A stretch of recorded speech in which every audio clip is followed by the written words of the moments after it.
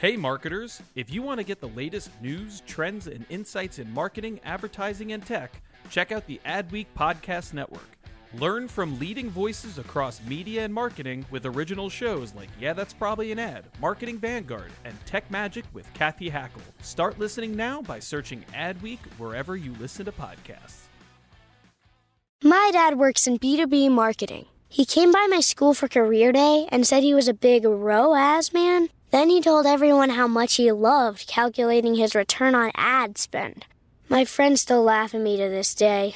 Not everyone gets B2B, but with LinkedIn, you'll be able to reach people who do. Get a $100 credit on your next ad campaign. Go to linkedin.com/generate to claim your credit. That's linkedin.com/generate. Terms and conditions apply. LinkedIn, the place to be, to be. Advertising only works if it reaches the right audience. That's why Effective is committed to giving every TV advertising campaign the precise audience targeting it needs.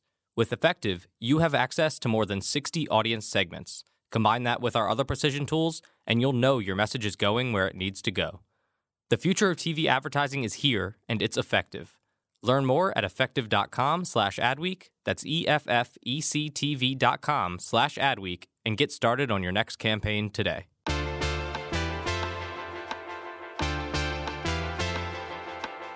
You're listening to Yeah, That's Probably an Ad. This is the Adweek podcast where we talk about marketing, media, technology, pop culture, because in the end, everything is an ad. I'm David Greiner. I'm the creative and innovation editor here at Adweek. Hi, I'm Nicole Ortiz. I'm filling in for Co this week. I'm Adweek's senior editor, where I cover our voice channel and our trending section in the magazine. It's so great to have you back. As Nicole mentions, Co-M, our co-host, could not be here this week. But, Nicole, you are always a worthy replacement. Thank you. And as she mentioned, Nicole covers all of our opinion contributions, among many other things here at Adweek. So you are the perfect co-host for this week, because we're going to be talking about some things we learned in 2019, some things and trends we are expecting from 2020. We're going to rotate in a panoply, a veritable just parade of Adweek experts in these different specific areas that we like to talk about. And they're going to share some of their opinions about kind of the trends they saw and what's coming in 2020. So with that, let's get to it. And with us today to start us off is Eric Oster, our agency's reporter and longtime contributor and editor, maybe, of Agency Spy. We're going to promote you. You're editor now, buddy. All right. I guess that's a lot of responsibility. Yeah. All right. Well, Eric's going to kick us off talking about the rise of independent agencies and what we could look forward to in 2020 with indies.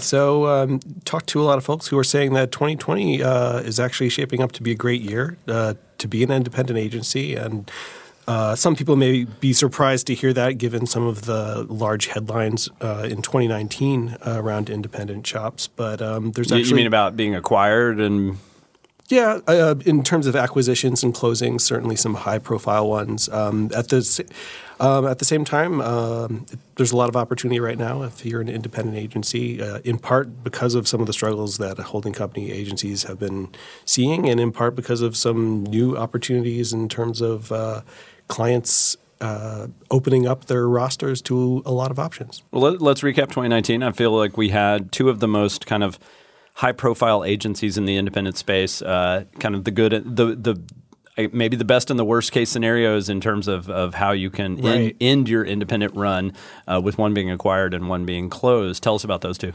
Sure. So the big acquisition this year, of course, was Accenture Interactive acquiring Droga5. I believe that was back in April. Sounds right. Yeah. So that certainly caught everyone's attention. It was one of the biggest stories of the year. And by all accounts, I think seems to be about as good as you could hope for when being acquired. I mean, it was a big payout, which is great. They bought out their previous investor. Endeavor owned, I think, 49% of Droga. Right. Yeah. So caveat there, you might call them a mostly independent agency previously. If you own the majority of your company, I would say yourself. There are agencies that are 100% independent. But it's not weird to have investors, sure. But they got bought out, got a nice big paycheck. But David Droga stuck around, senior leadership all stuck around. I think what's interesting to me is you're going to see them. I think this is my prediction for the next few years. You're going to see them grow globally in a way like Droga only has one overseas office, London. Right. And the London office is fantastic. But they used to have an Australia office that they had to close down just because it wasn't really meeting their David Droga's bar, which was not the best moment for David Droga as an Australian creative. But it just kind of showed that it's not as easy as people think to run a global network. I think because of their relationship with Accenture, you're going to start seeing Droga 5 offices pop up in these key markets in Asia, maybe South America, and some of these places where I think it would more than make sense, where you're certainly seeing the Wieden and Kennedy's playing and some of these other shops. So I think that's going to give them that global boost. But another beloved agency did not have such a good. Right. Yeah. The opposite end of the spectrum is sadly Barton F. Graf closing and also holding its own funeral. Yes, where they had a dead rat, I believe. Yes. There was a lot going on. Yes. It seemed.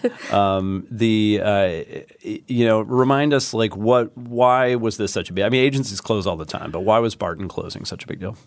They had a reputation as perhaps advertising's weirdest agency, something I think they would be very proud. I think they were very proud to hold that title, which is saying something. In advertising. Yeah, absolutely. And I think they were well known for crafting really interesting, unusual, creative stuff. So I think a lot of people felt it was, it was sad to see them go and wondering where are those wacky ideas going to come from now. And So if we're saying that one of the biggest got acquired and one of the best loved shut down due to budget cuts and all these other things from their clients, why are you kind of positioning this as one of the brighter trends that it's a good time to be an independent agency? Well, while there certainly have been those shops who have struggled, a more recent batch of shops that have opened up in recent years are really thriving, both on the media end of things and the creative side. We'll get more to that in a minute. But one of the real areas of opportunities is a place where holding company agencies have struggled, and that's the move by a large number of clients to project-based work. And that really opens up these client rosters to work with a number of partners that they may not have considered before. And also puts a nail in the coffin of the ones who rely on exactly agency of record contracts. Yeah, it's great when you're starting out and you're like, sweet, we snuck in the door with this major client, with Nike or with Adidas or whatever. But if you are Barton and you want to pay an entire salaried staff continuously, and I've had friends who run independent agencies, and it's heartbreaking to watch because I know how much it hurts them to do this, but they will scale up very large for a client that they win. Droga at one point was up to I don't have the numbers in front of me, but like 600 or so employees back when they were doing Google and all these other huge accounts, and then they drop back by like 100. Yeah, I know. They're at like a 500 now, and so you scale up to do this work, and then you have to lay off like a ton of people, and it's heartbreaking when it's an independent shop. But yeah, to your point, it's great when you're starting out to have those opportunities. Well, I think the difference is that the agencies starting in this environment are aware that that's the reality, so they're less likely to scale up to a degree that they can't sustain. Yeah, they'll freelance more and things like that, so they're not. Yeah, and as we've seen holding companies go through consolidation, and that also creates opportunities for both in that a lot of people from that environment are going on to start their own shops, and then just the amount of talent that opens up for independent agencies who are bringing in some of that talent as well. So I feel I should point out, too, before we look too much in 2020, our U.S. Agency of the Year was an independent agency. Yeah. Our U.S. Agency of the Year last year was an independent agency. The same one? The same one. Who was that? Wieden and Kennedy, which it's fair to point out is the exception to the rule in terms of independent agencies. You can't – Wieden and Kennedy is just its own entity and an anomaly in the advertising world. And that's something that Jay Patisol of Forrester pointed out, that really the independents that he sees thriving are those that are using data and technology and digital channels as a key ingredient. And he called Wieden the exception rather than the rule. Well, and you also do have Giant Spoon, right? Aren't they independent? Yeah. And they were our Breakthrough Agency of the Year last year, and they're everywhere. Yeah, but absolutely. I think it's they're very activation heavy and very digital integration heavy. And it's they'll come and do one badass thing. and then like they can leave, and go do something else. It seems like that model. If I were going to start an agency, I'd probably be looking at Giant Spoon as like my role model. Sure, it's like forward thinking. Yeah. And I mean, it's like, and normal human beings know their work. That's my bar is just always like, has anyone heard of this other than dorks like us? And Giant Spoon's like the stuff they make at South by Southwest for Westworld, for Game of Thrones. People know it and see it and get excited about it, and they seem like they're kind of in just a great place to be able to call the shots of what kind of work they want to be doing. But tell us more about the factors going into why it's a good time to be independent. Well, a lot of opportunities really have opened up in terms of them being able to compete on programmatic for one scale. If we're looking at media agencies, that's interesting. And traditional shops have also been building up their media capabilities in traditional independent shops. A few of those being Kramer Krasselt, Zambezi, and Tombras, who just expanded to New York. They're one of the independent agencies that seem to be thriving right now. Tombras. They also brought on Jeff Benjamin recently. So that's they're in Tennessee, right? They're out of Knoxville. But now they have a New York office, and that's like a decades old agency. Yeah, and it's fascinating to me when those ones like they've been kind of like, not to say they've been a sleepy agency, but it's not under the radar. Sure. Yeah, they're not like a hot, blowing out, but like to the point where we were considering Tombras for our breakthrough agency of the year. Yeah, which is hilarious. But it's like they're 60 years old or whatever, and it was like, well, but you break through when you break through. Yeah, I think that's a great example of how there's agencies finding opportunity where they see it now, and some really capitalizing on it. They're like the challenger brands of the agency world. Yeah, exactly, and there are a lot of them. I always think back to I do have trouble understanding I don't have trouble understanding the why it would be cool to be independent. I would want to be independent. Mm-hmm. But I do think about, okay, if you could have access to all these resources and be part of a network like, a TBWA or whatever, or BBDO, like, and have access to all those resources, why wouldn't you want it? And I always think back to a few years ago, maybe 3 years ago, Wieden & Kennedy was flat for the year.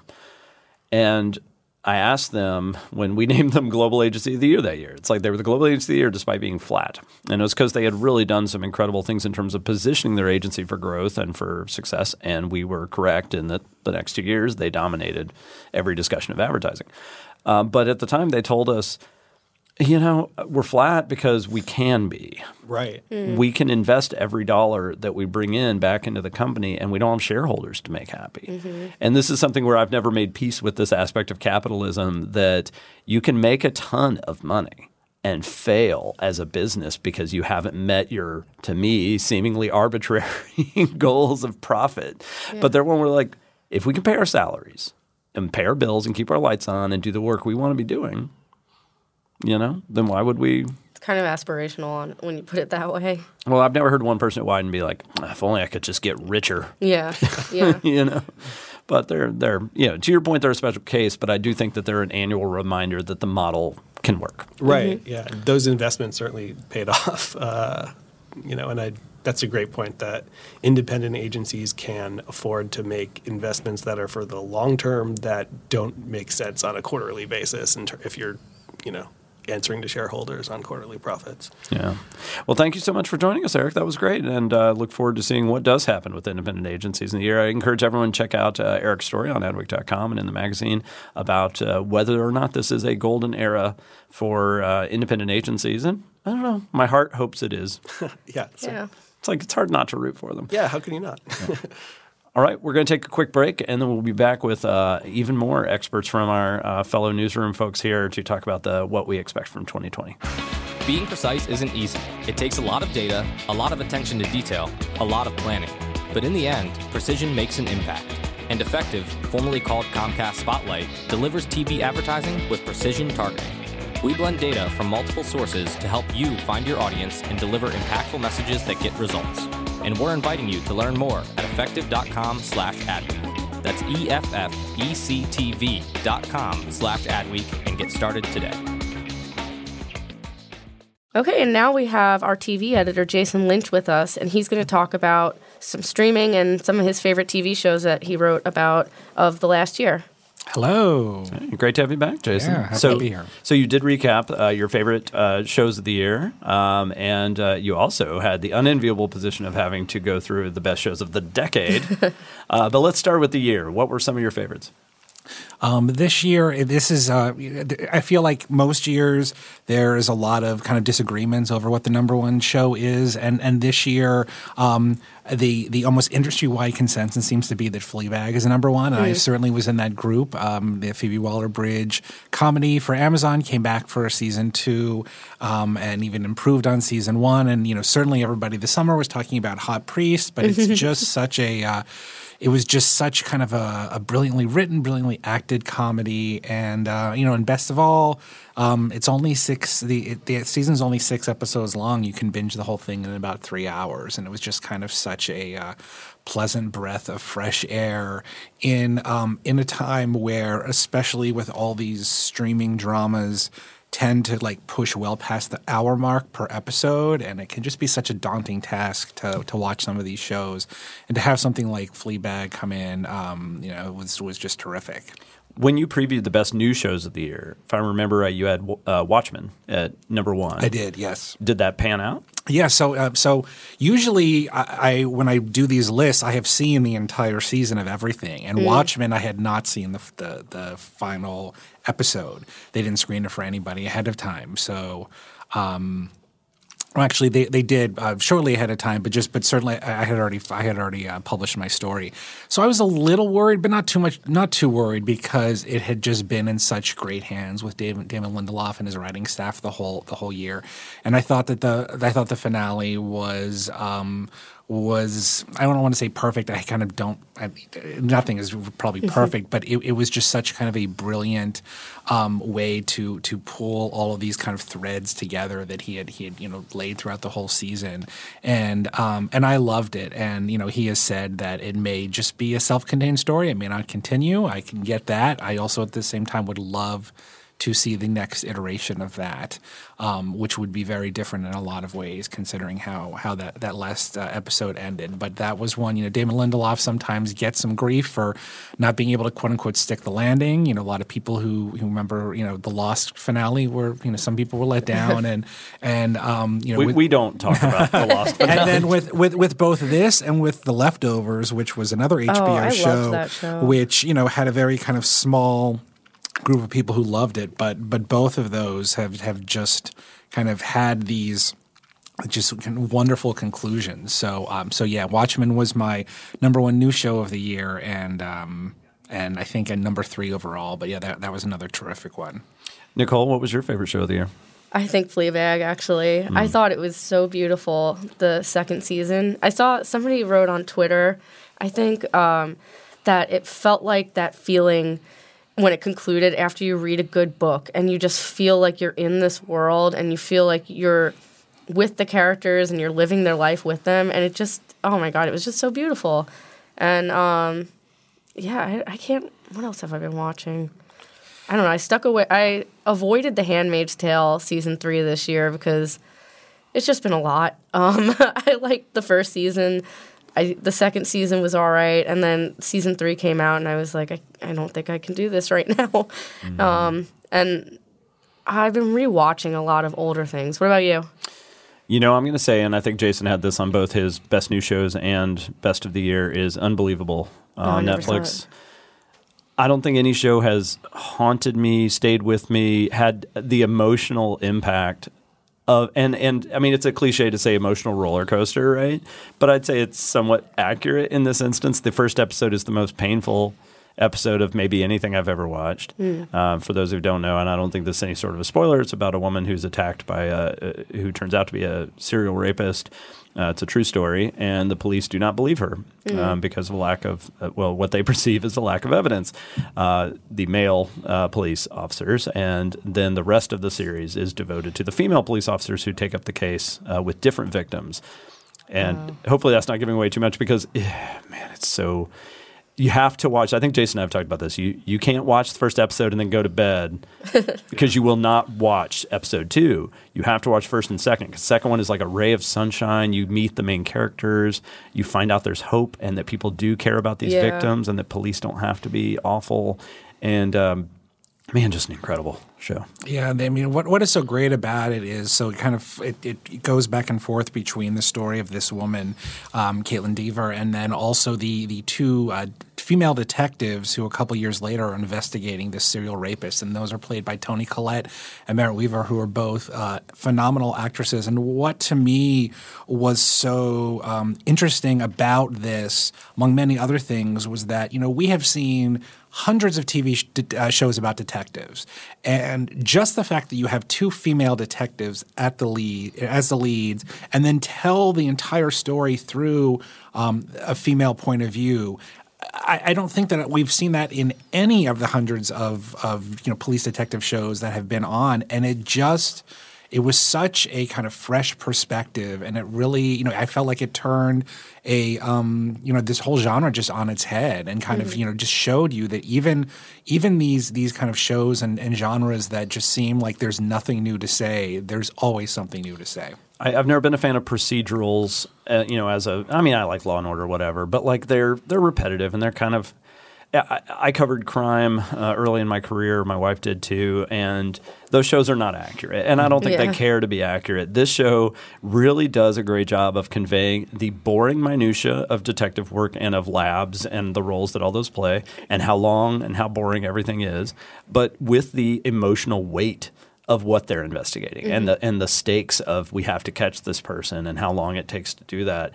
And I've heard from experts in the field too that it's one of the most accurate in that regard of showing that it's not a super fun job and like not really easy, but at the same time it does have a lot of emotional weight. People don't just make wisecracks over the corpses like in Law and Order. As I mentioned, you did also recap the best shows of the decade. Can you walk us through a few of the? What was your process for that? I mean, it's interesting because as I wrote in this story, a decade ago there were I think 211 scripted shows, and now 10 years later there are more than 500. So it's TV has more than doubled. The scripted output has more than doubled in that time, and that's certainly with the advent of streaming and more cable networks that went into that. So there is just this incredible glut of programming to choose from. But I really just I just went by kind of what resonated the most. I also said that everything had to have come out no earlier than 2009, which took things like Mad Men and Breaking Bad off the table. But I had a big long list and kind of whittled it down, and in the end, to me, The Americans on FX was a show that I fell in love with from I think when I saw the pilot, and I just fell more in love with every subsequent season as they pivoted this show away from a procedural, which is what we were talking before, how that can be kind of bland and a little limiting, and into a story that really just delved into these characters. Kerry Russell and Matthew Rhys play Russian spies undercover in suburban Virginia in the 80s as a married couple having a family. And it really, it still goes into their missions, but it was so much more interesting going into the two of them and their relationship and the impact that their profession has on the people around them and their kids. And it was just so compelling, and I feel like it was something that the Emmys really never gave it its due. They recognized it kind of toward the end. But I think that, when we look back, a decade or so down the line, we're going to rank that right up with the Sopranos and the Breaking Bads of the world. Yeah, I feel like if you were to ask me the best scenes from any show in the last decade, I would think of the two Fleetwood Mac scenes as, I guess, the best way to call them. To me, the best one being when they played The Chain. I think they're like trying to either protect like an informant or whatever from getting murdered. It's complicated what they're doing, but what matters is that scene is so perfectly shot, so intense, and also highlights that these characters who you've come to love and care about are also cold-blooded murderers. Right. Yeah. And you're just like, I think a woman like delivering flowers happens to see them in the middle of Kerry Russell just straight up shoots her to death right there, and you're just like, oh, but I liked you.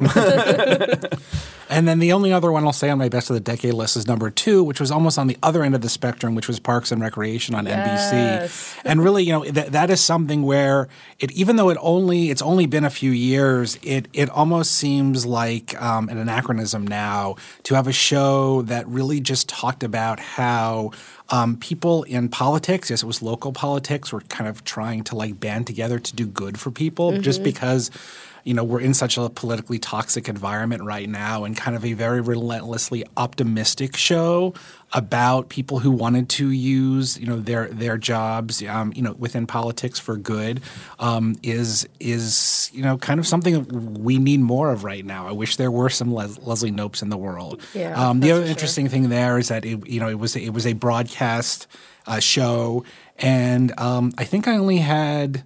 I don't think I had any broadcast shows on my best of the year list this year. And, it just kind of shows, again, that shift in, the highest quality programming away from broadcast to streaming or cable.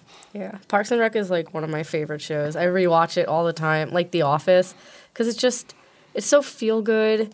And even when, like, when she's getting recalled and it's heartbreaking, it's still hilarious in the same breath, and there's still that optimism that you're talking about, and it really is like, I wish there were more Leslie Knopes. Yeah, and I don't think people appreciated this at the time, but you think about everybody in that cast. I mean, Chris Pratt, this is basically, like the thing that almost turned him into a star. And, of course, Amy Poehler and Rob Lowe and Adam Scott and Aziz Ansari, Aubrey Plaza. I mean, it's, Retta. Yeah. It's really just this Rashida kind of like, Jones. People are going to look back one day and they're going to say, like, it's almost like, it's like an Avengers of, like these great comedic actors. How do they get all these people together Billy in one Eichner. show? Yeah. He's still in it too. It really is like everywhere you look, there's whoever someone amazing plays in John it. Ralphio. What's that guy? I always forget his name. Ben Schwartz. Yeah, he's my favorite character. Yeah, and to your point, I think it was something where at the time it felt weird that this.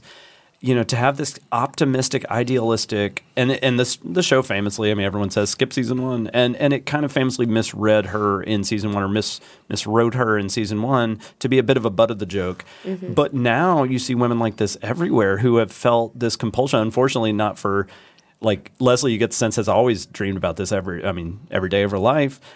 Many other women in real life have been pulled into it, called into it by events of the last few years. But yeah, man, what a show ahead of its time. Yeah. Yeah.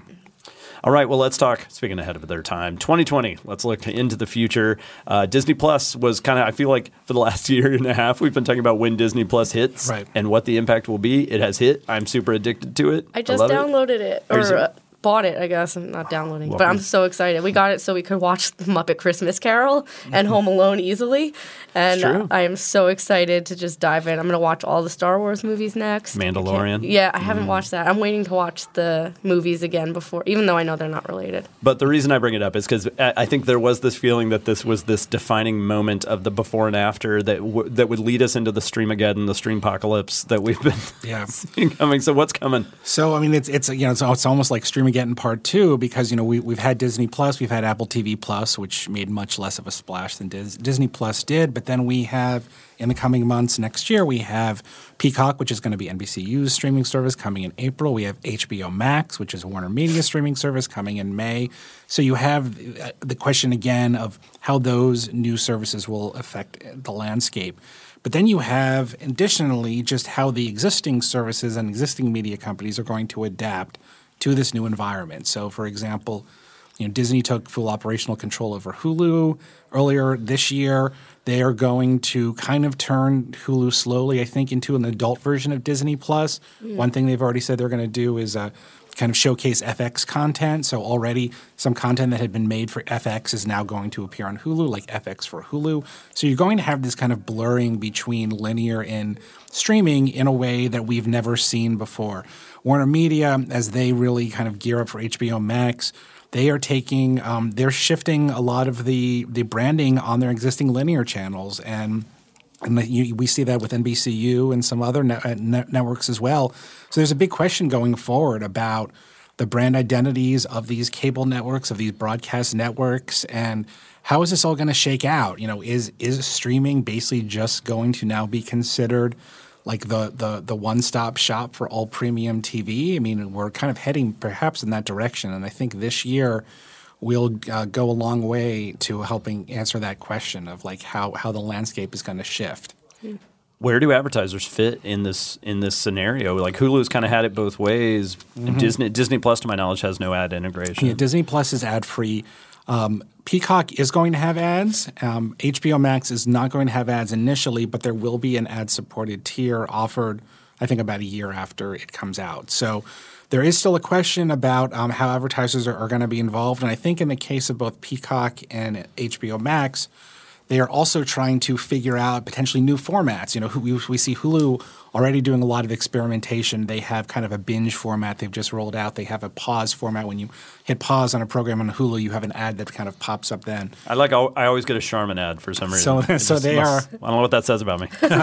So everybody is trying to figure out kind of new ways to reach consumers who are trying to do what they can to avoid ads. So, you know, there are, I would say there are more opportunities for advertisers in streaming services now than there were this time last year. There will be even more a year from now, but it is still kind of a work in progress as everyone's trying to figure it out. Do you think we'll end up having will the model become that there will be a premium version, like an ad-free version and an ad-supported version in the way of Hulu? Is that going to become the standard? I think so. I mean, certainly with Peacock, the scenarios they're floating right now is that kind of that same switch, that same difference in tiers between ad-supported and ad-free. And as we've already said, HBO Max will be ad-free to start, and then they'll roll out an ad-supported one. And then, of course, like everyone's eyes are going to be on Netflix, and they continue to insist that they're not going to do an ad-supported tier.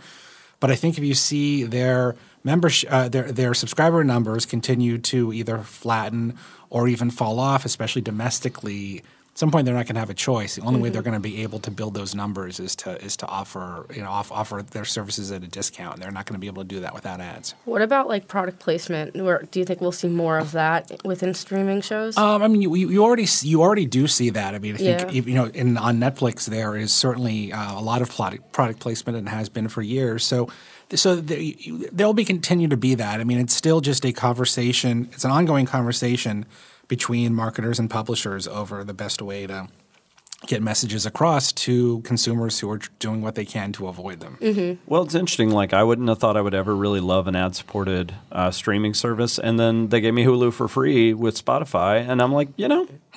I missed out. They won't. Oh, do they not do that anymore? Yeah, they wouldn't honor it, even though I had locked into it, and then Yeah, no, it's one of those things where every time an ad comes up, I think, I'm not paying a dime for this. Yeah. Well, I mean, I guess I am through Spotify. But, it's one where I was like, okay, I'm willing to make that opportunity cost. And there's still a lot less ads than there are on broadcast. And they have found, that because for reasons like what you just described, that consumers are more amenable to ads under certain circumstances. So when there are two different tiers and consumers say, okay, I have made the choice, I am paying less, and I understand by making that decision, pay less per month, I'm going to see some ads, and I'm okay with that.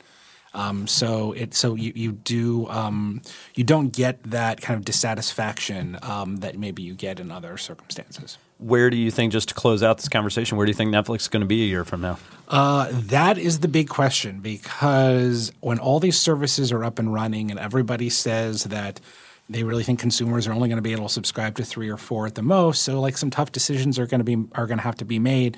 But also, especially HBO Max and Peacock, they're also trying to set up a circumstance where they're going to almost try to convert existing users where you don't necessarily have to do another subscription. So HBO Max, the way they're setting it up is, for the most part, if the negotiations work the way that they hope so with all the cable companies, all current HBO subscribers will basically be able to upgrade to HBO Max for free. For the same amount of money that you're paying $15 or so a month for HBO, you'll get HBO Max, which is HBO plus all this other stuff. And then Peacock, the idea with Peacock going in, we'll know more when there's an Investors Day in mid-January, but they have said from the start that this will be offered for free to all Comcast customers from the jump. So right away, if you are a Comcast subscriber, you all of a sudden have all this new programming that technically you're not paying any more money for.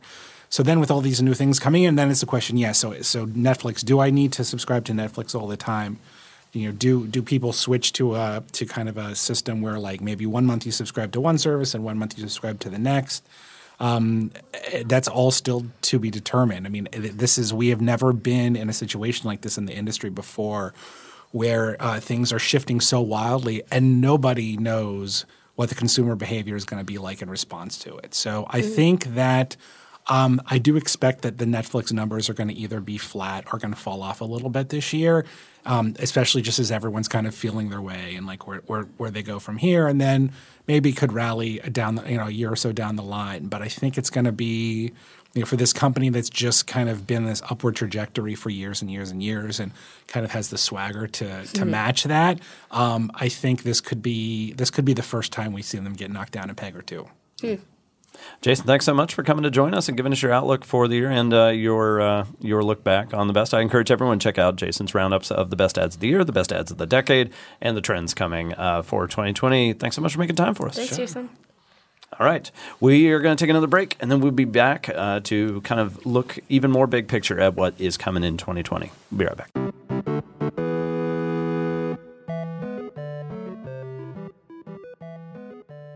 Okay, and to close us out, we have our executive editor, Stephanie Paterick, with us, and she's going to be kind of looking back on some things that happened at Adweek and also looking forward.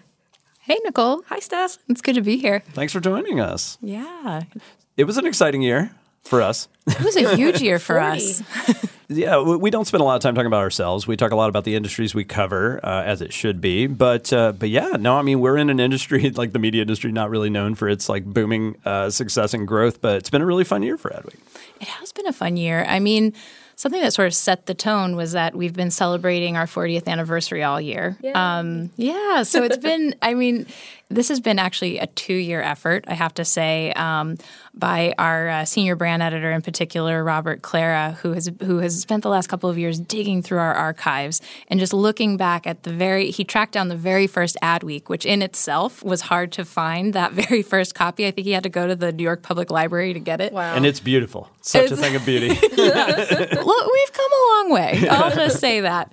And he created a database of all, like he pulled just, what he found to be the most interesting articles, the most seminal moments, times where we really got, we made predictions and we're right, and times where we made predictions about the industry and we're dead wrong, and created this database. And then all year, our entire staff has been pulling from that treasure trove for our content. And so, yeah, I think we, I don't know about you, David or Nicole, but I came into this year with almost a sense of gravitas in a way of like, we're part of this long tradition, like our magazine has stayed around for 40 years, and how do we then keep pushing it forward into the future? Yeah, I sat in on a presentation by The Economist this year at a conference, and they were like, well, this year we turned 160. And I was just like, God. Okay, well, up till now I felt like we were pretty old. But in the American media industry, I would say that it's an accomplishment to survive, 4 years, much less 40. But you and I have been with Adweek, Steph, for 5-6 years. That sound about right? And when we joined, this was not a this was a great magazine and had a great news team. We were not really known for events. There was a lot of stuff that we have added since then, but I feel like this year especially, our events team is just phenomenal, and the events we put on, and I'm not just saying this as like some paid shill, they're great. No, they're amazing. And I mean, it's true, 5 years ago, around the time, David, you and I started working together, the big push was we were building up the digital part of the business, right? And that was somewhat new. And I would say this past 2 years have been about building up the event side of the business to the point where it's, we had, I think, I want to say like 36 print editions and 42 events. Oh my God, I never thought of it that way. Yeah. Oh, no wonder we're always so tired. Right, exactly. But the good thing is our staff has grown too, along with that, I should say. And tell us about, so we have the kind of these tentpole events, I guess you could call them, that are like, of those 40 plus events we do, 3 of them going into 2020 are going to really be our kind of pride and joy. Tell us about those. Yeah, I think there are 3 ones worth marking on your calendar if you're sort of, planning where you're going to be and what you're going to do next year. The one coming up right now is Challenger Brands, and that is March 4th through 5th. Yeah, it's coming up fast. It's coming up really fast. Tickets are on sale now. And that's going to be at Convive in downtown Manhattan here in New York. Challenger Brands is a 2-day summit. And it really is focused on who are the newcomers coming into the brand space. So a lot of them are D2Cs, but not necessarily. Look at every category and see like who's the legacy brand and who's that up-and-comer who's changing the category in one way or another.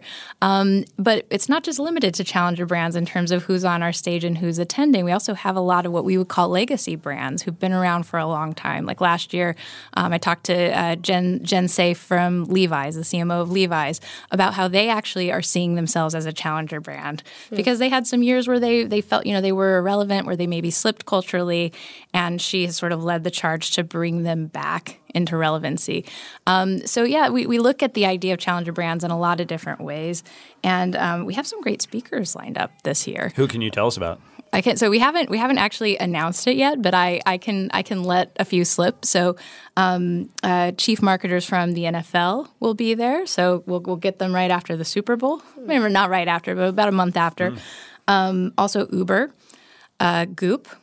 Rock the Vote also, which I think will be really interesting. Good year for them. Yeah, very good year. So, a lot of variety there. Well, great. And what are the other two?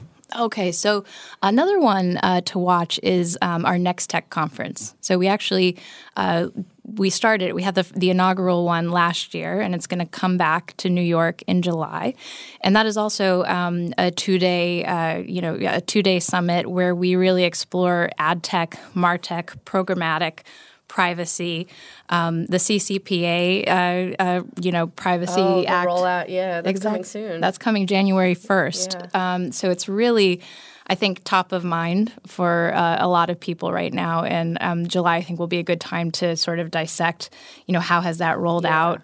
There are a lot of questions around it. Have those been answered? Yeah. And of course, our biggest event for those who are active in the brand marketing space is Brand Week. Brand Week, as some may know, used to be a magazine. It is now, again, a magazine, but it was a magazine we had retired several years ago as part of a consolidation. We used to have Ad Week, Media Week, Brand Week, and now it's all one under Ad Week.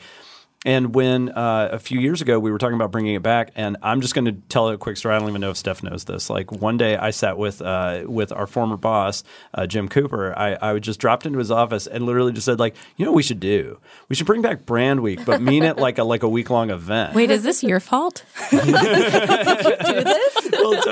And Jim, like, very politely was just like, yeah. Like, I'm basically just saying we should launch a week-long event. And he's just like, maybe. And then I was just like, I don't know. I think it could be a thing. And then I left. And then, of course, like that did not at all trigger any of those. I think it was it's one of those. It's like calculus was invented two places at the same time. I like a bunch of people maybe had that. But then part of me is always like, as successful as it gets, I want everyone to remember I founded it. The founder of Brand Week. But tell us about you were at Brand Week this past year, and this was the second year of Brand Week. Next year is going to be the third and even bigger.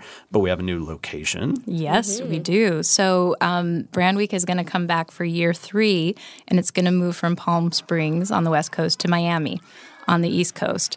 And it'll also move from November to September. So we're excited about that change. It keeps growing. The first year we had about 400 people. This year we had close to 900 people. And it was thrilling, I have to say, actually, to have been there the first year, and that felt big for us. Mm-hmm. But to go back the second year and see it double in size, and just to see how excited people were about it.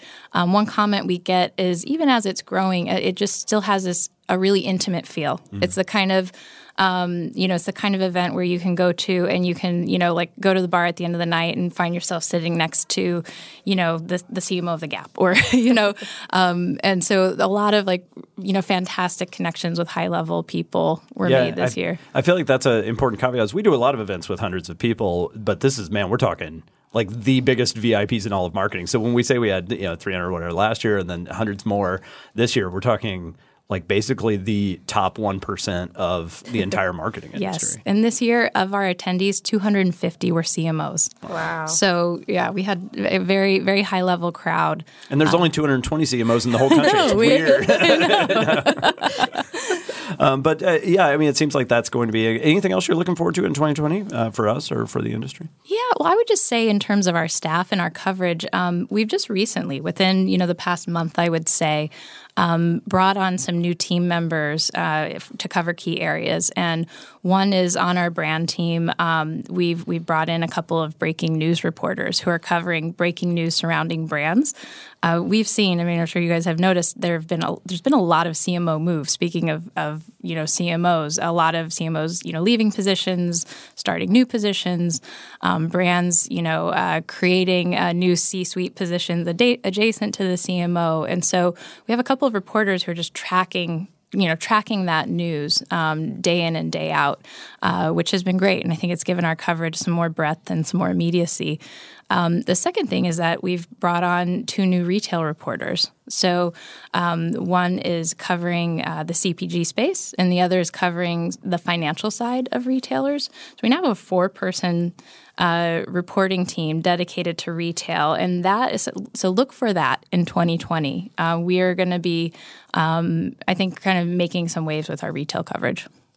Yeah, and this builds on a lot of success. Again, looking back 5-10 years ago with Adweek, we certainly had editors who maybe specialized in one area like media, but it was very broad, and everyone kind of did everything. We were all generalists, and that has really changed. Where you look at, we have Ryan covering travel. We have these very specific niches, and the content coming out of it is phenomenal because it's if that's what you focus on every day. Ian Zelaya joined us to cover experiential marketing, and to have someone who just covers experiential every day, and Patrick Culp covering AI, and it's been a great. A few years ago, I would have been like, is there enough there to justify this? And now we're just like, whoa, there's too much. Yeah, and as someone who gets to edit these reporters, it's really amazing to watch them flourish into an expert in their beat, and it's kind of, you marvel at it sometimes where you're like, wow, they really know this in a way that I could talk about it, but I don't know it in this granular level, and it's really impressive.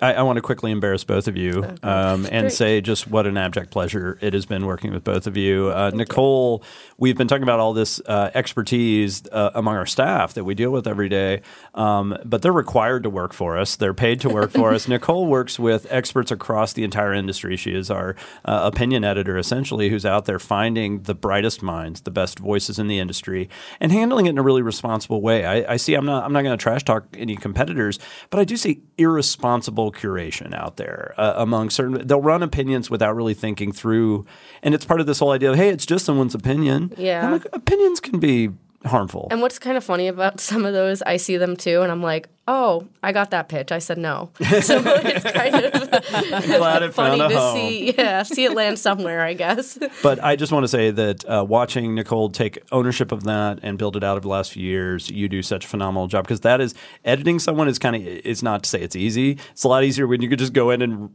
be like, well, I'm going to change these words and I'm your boss, so there you go. And Nicole has a much harder job, and you've done such a fantastic job with it. Thank you so much. And then, of course, Stephanie has been running our newsroom for several years now and has just done such a phenomenal job building this team and watching it grow at a time when the media industry doesn't really grow. And you do it with such just a great personality, and you're not, it's just finding that line of being, we all know your vision, we all know, what you want from us and what you expect from us and the high bar that you set every day. But you do that without being a jerk, and we all come to work really enjoying working for you, and it's really just been a huge pleasure. David, thank you. That's so nice. On that note, we are out of time, and thank you so much, Steph, for making time for us today. Yeah, thanks for having me over. Yeah. Let's do it again in 2020. Yeah, see you next year. Nicole, so great to have you. It was a shame Co couldn't join us. She really wanted to. Yeah. But it was, you are more than worthy replacement, so thank you so much Always for making time for us. happy to join. Thanks for having me. Our theme music is by Home. This week's episode was produced by Co-M with a production assistance from Josh Rios and edited by Lane McGivney. If you have not yet already, please leave us a review on Apple Podcasts or wherever you get your podcasts. Those reviews help us reach new listeners, and they just make us feel better. And you can reach us anytime at podcast@adweek.com. That's podcast@adweek.com. I'm David Greiner for Adweek, and we will be back in the next year.